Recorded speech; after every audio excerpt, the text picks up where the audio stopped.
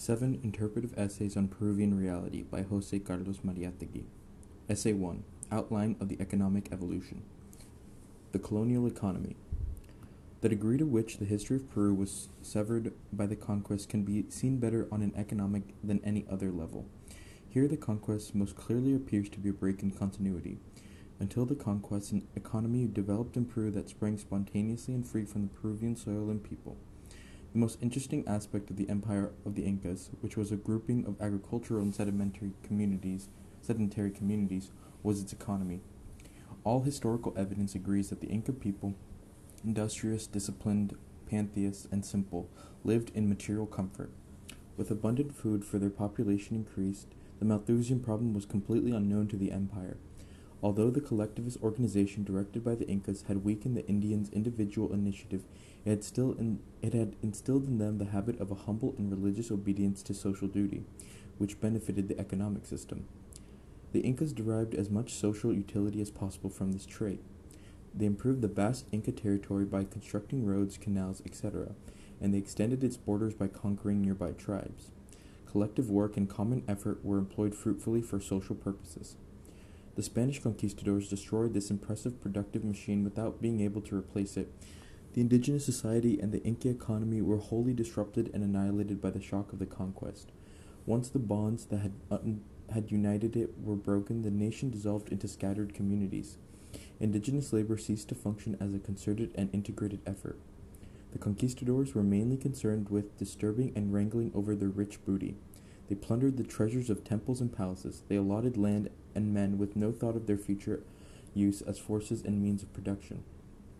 The voice of royalty marks the beginning of the difficult and complex process of forming a new economy. During this period, Spain tried to organize its immense colony politically and economically. The Spaniards began to till the soil and mine the gold and silver. On the ruins and remnants of a socialist economy, they established the basis of a feudal economy. But Spain did not send to Peru, nor for that matter to any of its other possessions, throngs of colonizers. The weakness of the Spanish Empire lay precisely in its character and structure as a military and ecclesiastic rather than a political and economic power. No large bands of pioneers like those who disembarked on the shores of New England arrived in the Spanish colonies. Viceroys, courtesans, adventurers, priests, lawyers, and soldiers were almost the only ones to come to Spanish America. Therefore, no real colonizing force developed in Peru. The population of Lima was made up of a small court, a bureaucracy, a few monasteries, officials of the Inquisition, merchants, domestic servants, and slaves. Furthermore, the Spanish pioneers had no talent for creating working groups. Instead of making use of the Indian, he seemed to be intent on exterminating him, and the colonizer could not create a solid and integrated economy by themselves. The very foundation of colonial organization was defective because it lacked demographic cement. There were not enough Spaniards and mestizos to develop the territorial wealth on a large scale, and since black slaves were imported to work on the coastal plantations, the elements and characteristics of a slave society were mixed into those of a feudal society. Only the Jesuits, with their systematic positivism, showed in Peru, as in other countries of America, some aptitude for economic creation. The latifundia assigned to them prospered, and traces of their organization still survive. Remembering how skillfully the Jesuits in Paraguay made use of the natives' natural inclination to communal work, it is not surprising that this congregation of the sons of St. Ignatius of Loyola, as Unamuno called them, created centers of work and production on Peruvian soil, while nobles, lawyers, and priests enjoyed a luxurious and worldly life in Lima. Almost the sole interest of the colonizers was the mining of Peruvian gold and silver. I have referred more than once to the tendency of the Spaniards to settle in the lowlands and how they feared and distrusted the Andes, of which they never really felt themselves masters. Undoubtedly, the Criollo towns that formed in the Sierra were the results of mining activities. The conquest of the Sierra would have been even more incomplete had it not been for the Spaniards' greed for the precious metals buried deep within the Andes. These were the historical basis of the new Peruvian economy, of the colonial economy, colonial to its roots, a process that is still evolving. Let us now examine the outlines of a second stage, the stage in which a feudal economy gradually becomes a bourgeoisie economy, but without losing its colonial character within the world picture. The economic foundations of the Republic. Like the first, the second stage of this economy derives from a political and military event. The first stage arose from the conquest. The second stage began with independence. But whereas the conquest was entirely responsible for the formation of a colonial economy, independence appears to have been determined and dominated by the latter process. I have already had occasion, since my first Marxist attempt to ground Peruvian history in the study of economic events, to concern myself with the economic aspect of the War of Independence, and my reasoning was as follows. The ideas of the French Revolution and the North American Constitution were favorably received in South America, where they had already existed an emerging bourgeoisie, which, because of its economic needs and interests, could and should have been infected by the revolutionary spirit of the European bourgeoisie. Spanish America could not have achieved its independence had it not commanded a heroic generation sensitive to the emotional tenor of its time, able and willing to carry out a genuine revolution. From this point of view, independence takes on the appearance of a romantic adventure, but this does not contradict my thesis of an economic pattern underlying the revolution of liberation. The directors, caudillos, and ideologues of this revolution did not precede or transcend the economic premises and causes of this event. Intellectual and emotional circumstances did not precede economic circumstances. Spain's policy totally obstructed and thwarted the economic development of its colonies by not permitting them to trade with any other nation and by reserving itself the privileges of the mother country to monopolize all commerce and business carried out in its dominions. The producing forces of the colonies naturally fought to shake off these fetters. If the emerging economy of the embryonic nations of America was to develop, it needed above all to be free and of rigid authority and medieval mentality of the King of Spain. The student of this period cannot but see here that South America's independence movement was too obviously inspired by the interests of the Criollo and even the Spanish population rather than by the interests of the indigenous population. From the standpoint of world history, South America's independence was determined by the needs of the development of Western, or more precisely capitalist civilization. The rise of capitalism had a much more decisive and profound, if less apparent and recognizable, influence on the evolution of independence than the philosophy and literature of the encyclopedias. The British Empire, fated to become the real and unsurpassed representative of the interests of capitalist civilization, was taking shape. In England, center of liberalism and Protestantism, it was industry and machinery that prepared the way for capitalism, rather than the country's traditionally cited political philosophy and religious belief. Therefore, England, with the clear sense of destiny and historic mission that was to gain a hegemony in capitalist civilization, played a leading role in South America's independence. Whereas the Prime Minister of France, the nation that some years earlier had given the world a great revolution, refused to recognize these young South American republics that could not export not only their products, but their revolutionary ideas, unquote. Mr. Canning, faithful interpreter and agent of England's interests, recognized them and thereby justified their right to separate from Spain, and in addition to organize themselves democratically. Even before Mr. Canning, the bankers of London, no less timely and effective for being usurers, had financed the formation of the new republic. The Spanish Empire sank into oblivion because it did not rest on military and political foundations, and especially because it represented an outdated economy. Spain could supply its colonies only with priests, lawyers, and nobles. Its colonies craved more practical and modern instruments, and consequently turned to England's industrialists and bankers. Acting as agents of an empire created by a manufacturing and free trade economy, the new style colonizers wanted, in turn, to dominate these markets. The economic interests of the Spanish colonies and the capitalist West conceded exactly, although, as often happens in history, neither of the parties concerned was aware of this fact. The new nations followed in the same natural impulse that had led them to independence, dealt with the capital and industry of the West in order to obtain the elements and relations necessary to expand their economies. They began to send to the capitalist West the products of their soil and subsoil, and to receive from it cloth, machinery, and 1,000 industrial products. In this way, a continual and increasing trade was established between South America and Western civilization. The countries on the Atlantic naturally benefited most from this trade because of their proximity to Europe. Argentina and Brazil especially attracted great quantities of European capital and immigrants, and the floods from the West left rich and homogeneous deposits that accelerated the changes by which the economy and culture of these countries gradually acquired the function and structure of the European economy and culture. There, liberal bourgeoisie democracy could take root, whereas in the rest of South America it was blocked by extensive and tenacious remains of feudalism. In this period, the general historical process in Peru entered a stage that differentiated and separated it from the historical process of other countries in South America. Because of geography, some countries would advance more rapidly than others. The independence that had united them in a common cause decreed that they should part to follow their individual destinies. Since European ships could reach Peru's port only after a very long voyage, that country found itself closer geographically to the Orient, and its trade with Asia became substantial. The Peruvian coast received contingents of Chinese immigrants who replaced the black slaves imported during the Viceroyalty, and emancipated partly as a result of the transformation from a feudal to a more or less bourgeoisie economy. But trade with Asia could not contribute effectively to the formation of a new Peruvian economy. Peru, having emerged from the conquest and confirmed its independence, required the machinery, techniques, and ideas of the Europeans, the Westerners.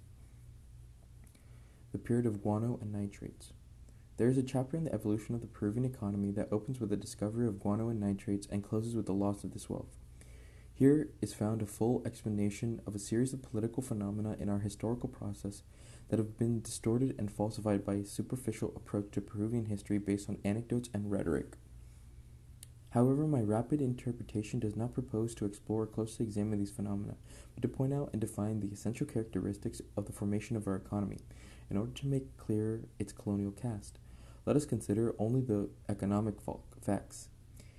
It is interesting that in the story of the Republic, such coarse and humble substances such as guano and nitrates should have taken over the role that have been reserved to gold and silver in a more romantic and less positivist era. Spain wanted and kept Peru as a producer of precious metals. England preferred Peru as a producer of guano and nitrates, but the motive remained the same, only the time changed. The attraction of Peru's gold diminished with the discovery of gold in California. On the other hand, guano and nitrates, found almost exclusively in Peru, had been worthless to previous colonizations, but were extremely valuable to an industrial civilization. These materials, on a remote coast in the South Pacific, were essential to the development of European or Western industrialism. In addition, unlike other Peruvian products that were hampered by the rudimentary and primitive state of land transport, whereas gold, silver, copper, and coal mined from the Andes had to be conveyed great distance over rugged mountain ranges, guano and nitrates deposits lay on the coast within easy reach of the cargo ships. The natural resources were so easily exploited that they became the center of the country's economic life and occupied a disproportionately large place in the Peruvian economy. The treasury derived its principal revenue from the export, and the country felt wealthy. The government made lavish use of its credit, mortgaging its future to English finance. This is in broad outline the entire history of guano and nitrates from a purely economic standpoint. The rest, at first glance, belongs to the historian, but as in all such cases, the economics of the situation is much more complex and far-reaching than it appears. Guano and nitrates, first and foremost, generated a lively trade with the Western world during the period when Peru, in its unfavorable geographic location, had little hope of attracting the colonizing and civilizing currents that were sweeping through other Latin American countries. This trade placed its economy under the control of British capital. Later, as a result of debts guaranteed by both products, Peru was forced to hand over to England the administration of its railroads, that is, the very key to the exploitation of its resources. The profits earned from the export of guano and nitrates created in Peru, where property always had been preserved in aristocratic and feudal character, the first solid elements of commercial and banking capital. Those who profited directly and indirectly from the wealth of the coast began to constitute a capitalist class. The bourgeoisie that developed in Peru was related in its origin and structure to the aristocracy, which, though composed chiefly of the descendants of colonial landholders, have been obliged by its rule to adopt the basic principles of liberal economics and politics. This circumstance, which will be referred to in later essays, is pertinent to the following statements. Quote, in the first period of independence, the struggle between military factions and leaders appeared to be a consequence of the lack of an integrated bourgeoisie. Peru had lagged behind other Spanish-American countries in defining the elements of a liberal bourgeoisie to enable the latter to function. It needed to establish a strong capitalist class. Meanwhile, power remained in the hands of the military caudillos. The Castillo regime marked the consolidation of the capitalist class. Government concessions and profits from guano and nitrates created capitalism, and a bourgeoisie which once organized into civilismo soon took over all power. Unquote. Another aspect of this chapter in the historic history of Peru was the shifting of the economy to the coast. The search for gold and silver had compelled the Spaniards, against their inclination, to settle on the coast, to maintain advanced posts in the Sierra. Mining was the mainspring of the economic system imposed by Spain and required that the colonial regime be based in the Sierra, an area which previously had supported a genuinely and typically agrarian society. Guano and nitrates corrected the situation by strengthening the power of the coast. The new Peru moved to the lowlands, thereby intensifying its social dualism and conflict, which to this day remain its greatest historical problem. The period of guano and nitrates, therefore, cannot be isolated from the consequent development of Peru's economy because it contains the roots and elements of the period that follows. One consequence of guano and nitrates, the War of the Pacific, did not cancel out the other consequences of their discovery and exploitation. With the loss of these resources came the tragic realization of the danger of an economic prosperity supported or held together almost solely by the possession of natural wealth at the mercy of the greed or aggression of foreign imperialism, or vulnerable to the continual changes in industrial needs arising from scientific invention. Aloud speaks with obvious capitalist realism of the economic and industrial instability produced by the scientific progress. During the period dominating characterized by trading guano and nitrates, the transformation of Peru's economy from feudal to bourgeoisie received its most powerful stimulus. If instead of a mediocre metamorphosis of the ruling class, there had emerged a new class with vigor and purpose, unquestionably that transformation would have progressed more evenly and firmly. Peru's post-war history is evidence of this. Its defeat and loss of nitrate territory initiated a prolonged decline in productive drive, unfortunately not compensated for by the liquidation of the past. The character of Peru's present economy. The last chapter in the evolution of Peruvian economy is its post-war period. This chapter begins with almost complete collapse of the country's productive energy. Defeat not only meant that the national economy lost its principal resources, nitrates and guano, it also meant the paralysis of economic initiative, a general depression in production and commerce, the depreciation of national currency, and the loss of foreign credit. Bleeding and mutilated, the country suffered from a terrible anemia. Again, as after independence, military leaders took charge, but they were spiritually and organically incapable of directing the task of economic reconstruction. Very soon, the capitalist group that had formed during the period of guano and nitrates resumed its activity and returned to power. The solution they found for the monetary problem, for example, was typical of the mentality of latifundistas, or large landowners. They were indifferent not only to the interests of the proletariat but also to those of the bourgeoisie, the only social group that would be ruined by the abrupt demonetization of paper currency. This measure and the Grace Contract were undoubtedly the most significant and characteristic action taken by a landholding plutocracy to eliminate the economic consequences of the war. The Grace Contract ratified British domination in Peru by delivering the state railways to the English bankers, who until then had financed the Republic and its extravagancies. At the same time, it gave London financial market the guarantees necessary to make new investments in Peruvian business. No immediate results were obtained with the restoration of the government's credit, but prudent and safe investment again began to attract British capital. The Peruvian economy, by means of a practical examination of its condition as a colonial economy, secured some aid for its convalescence.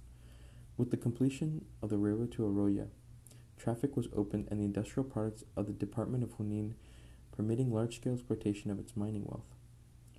Birrola fully adapted his economic policy to the same interest. The democratic caudillo, who for so long had thunderously aroused the masses against the wealthy, now took pains to carry out a civilismo administration.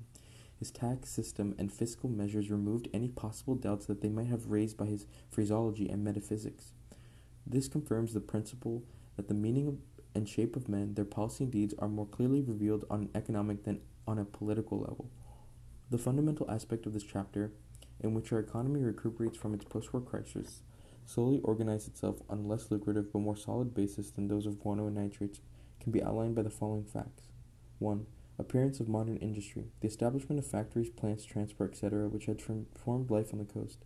The formation of an industrial proletariat with a growing natural tendency to adopt class ideology, thereby blocking one of the traditional paths of caudillo proselytism and changing the terms of the political struggle. 2. The role of finance capital.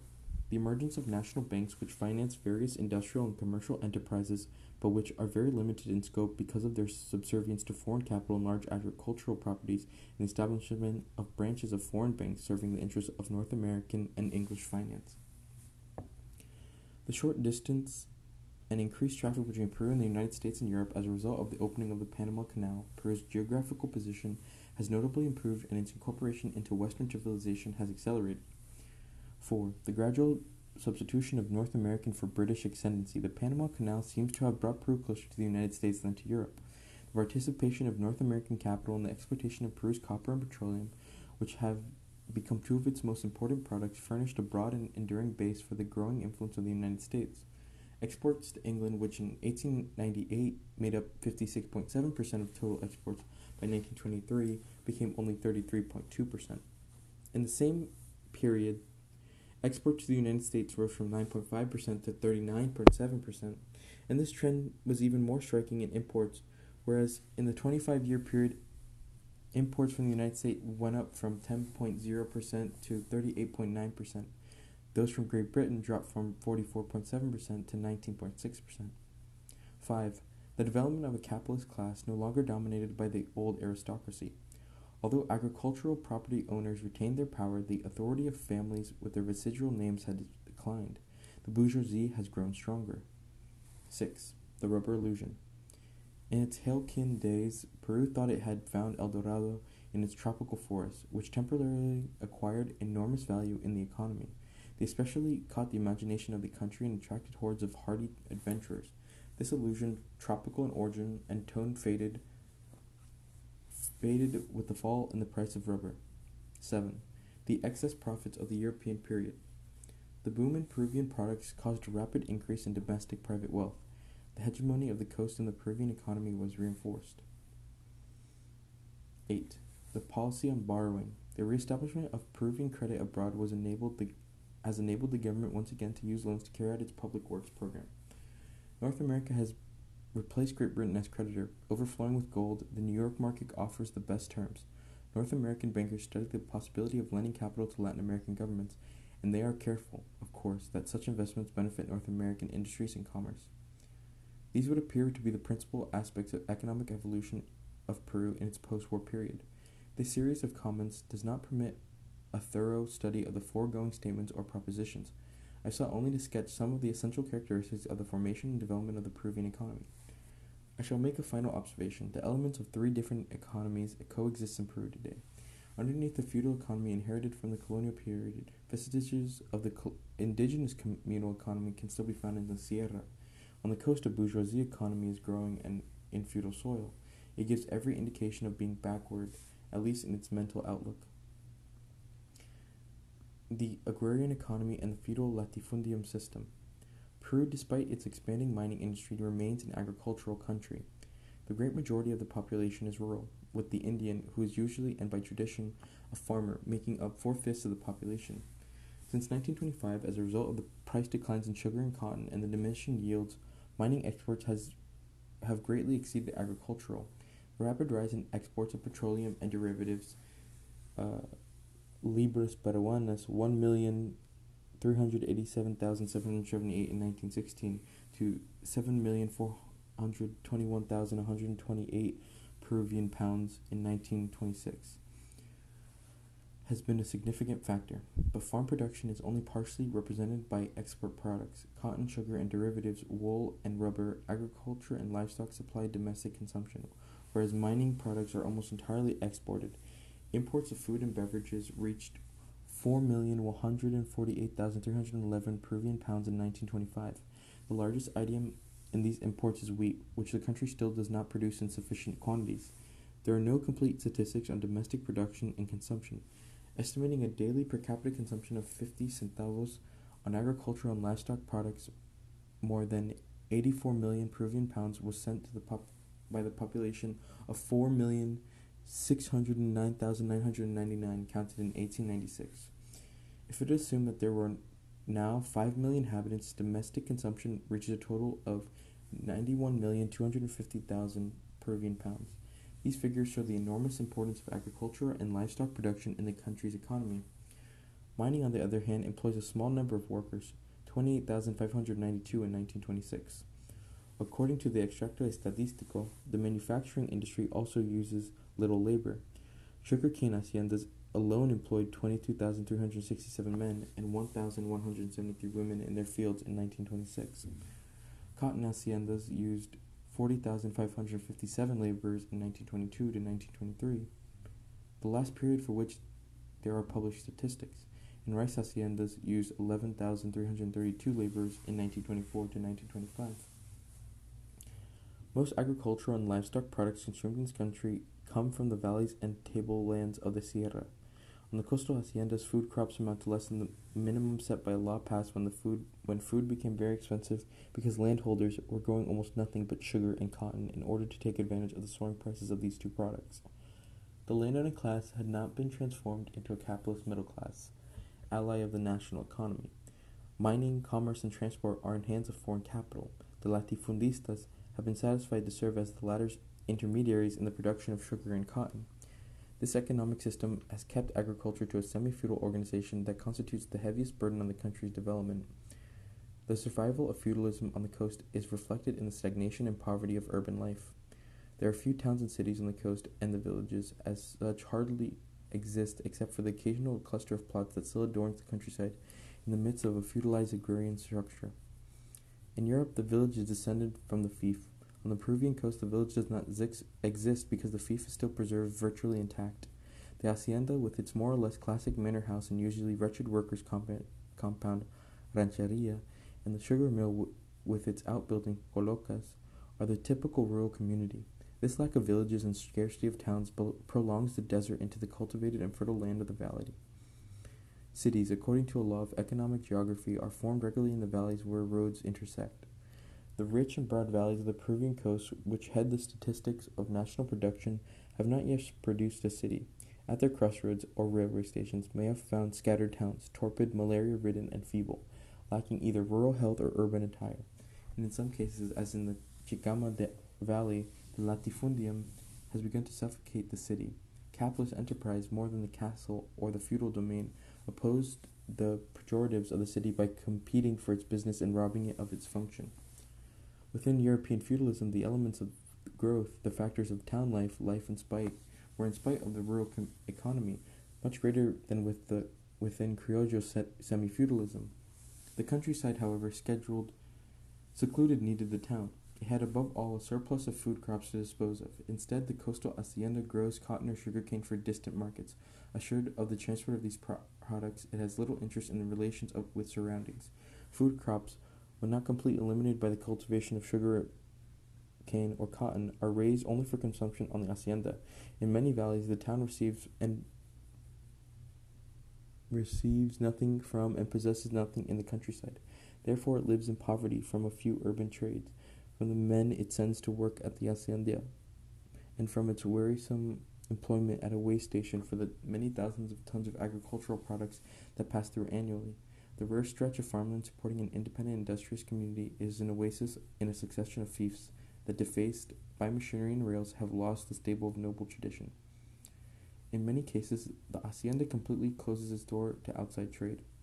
Only its company stores are allowed to supply its workers. On the other hand, this practice indicates that the peasant is treated as a thing and not as a person. On the other hand, it prevents the town from fulfilling the role that would maintain it and guarantee its development within the rural economy of the valleys. The hacienda, by taking over the trade and transport as well as land and dependent industries, deprives the town of a livelihood and condemns it to a sordid and meager existence. The industries and commerce of cities are subject to supervision, regulations, municipal taxes. Community life and services are sustained by their activity. The latifundium, however, escapes these rules and levies. It can compete unfairly with urban industry and commerce and is in position to ruin them. The favorite legal argument for large estates is that they are essential to the creation of great production centers. Modern agriculture, it is claimed, requires expensive machinery, huge investments, and expert management. Small properties cannot meet these needs. Exports of sugar and cotton safeguard Peru's balance of payments. But the crops, the machinery, and the export that the latifundistas boast are far from being their own achievement. Production of cotton and sugar has flourished thanks to the stimulus of credits obtained for that purpose and on the basis of appropriated land and cheap labor. A financial organization of these crops which depend on for development and profit on the world market is not the result of either the foresight or the cooperation of landowners. The latifundium simply has adapted itself to outside incentives. Foreign capital, in its perennial search for land, labor, and markets, has financed and directed the work of landowners by lending money to them secured by the latter's product and properties. Many mortgage estates already have been directly administered by exporting firms. The country's land-owning aristocracy has more clearly shown its incompetence in the Department of La Libertad, where it owned large valley haciendas. Many years of capitalist development brought the following results: the concentration of the sugar industry in the region of two huge sugar mills, Caratavio and Casagrande, both foreign-owned, the absorption of domestic businesses by these two enterprises, especially the second, which also monopolized import trade, and the commercial decline of the city of Trujillo, and bankruptcy of most of its important firms. The old landowners of La Libertad, with their provincialism and feudal customs, have not been able to resist the expansion of foreign capital enterprise with its scientific methods, discipline, and determination. In general, all this has been lacking in local landowners, some of whom could have accomplished as much as the German industrialists if they had the same entrepreneurial temperament. The Criollo landowner is handicapped by a Spanish heritage and education, which keeps him from clearly perceiving and understanding all that distinguishes capitalism from feudalism. The moral, political, and psychological elements of capitalism apparently have not found a favorable climate here. The capitalist, or rather the Criollo landowner, believes in income before production. The love of adventure, the drive to create, and the organizing ability that characterizes the authentic capitalists are almost unknown in Peru. Capitalist concentration has been preceded by a stage of free competition. Great modern property does not arise, therefore, from great feudal property, as the Criollo landowner probably imagines. All to the contrary. It can only emerge after the great feudal property has been broken up and dissolved. Capitalism is an ermine phenomenon. It has the spirit of the industrial, manufacturing, mercantile town. Therefore, one of its first acts was the liberation of land and the destruction of the fief. The development of the city has been sustained by free activity of peasants. In Peru, the meaning of republican emancipation has been violated by entrusting the creation of a capitalist economy to the spirit of the fief, the antithesis and negation of the spirits of the town.